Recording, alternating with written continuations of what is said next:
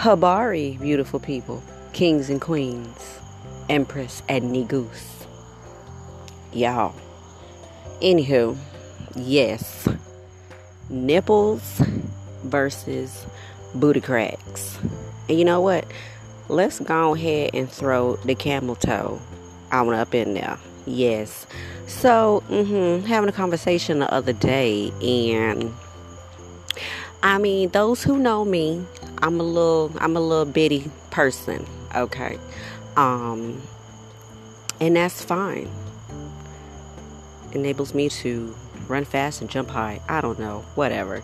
Anyhow, so I'm part of the itty bitty tea committee. I don't know, it could be some children listening to this podcast. Okay, we could call it the itty bitty booby committee. So, yeah. Bras what? So I was getting ready to go somewhere, and I just threw a little t-shirt on or whatever, and it was just, I really wanted to wear that shirt, but you know, the nips were just lit that day, and they were just waving at everyone. So I was gonna change, but I just kind of came out in the shirt, and someone was like, you probably shouldn't wear that shirt to where you're going. And I was like, you know what? You're absolutely correct. I probably shouldn't wear this shirt to where I'm going because my nipples. But it's so funny because when you go to the store, Walmart, the library, the children's playground, booty cracks everywhere. I don't know who passed that law that we are supposed to wear nothing but workout clothes and tights and wrestling shorts everywhere we go, but screw you, pal. And it's like, I can go to the park with my crew and you'll see mommies there, booty cracks and camel toes, pony print, whatever you want to call it. And it's like, it's so funny how there's so many booty cracks and everybody's okay with that.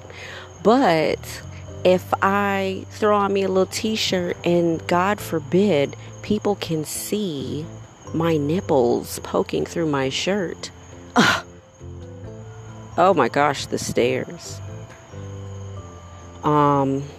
It's just very interesting. I don't know why nipples are so much more taboo than a butt crack and a pony print. Just kind of shows me a little bit more of this ratchet realm. Yes, this realm is very ratchet, but it's okay. Do my time here in purgatory and ascend when the time comes. But it was just a really interesting observation how offensive nipples can be. You know, I remember one time a friend of mine invited me to her daughter's birthday party, and when I got there, you know, I had one of my children with me. They were a baby at the time, and the baby I was nursing my baby, not at the time, but you know, I was a nursing mother.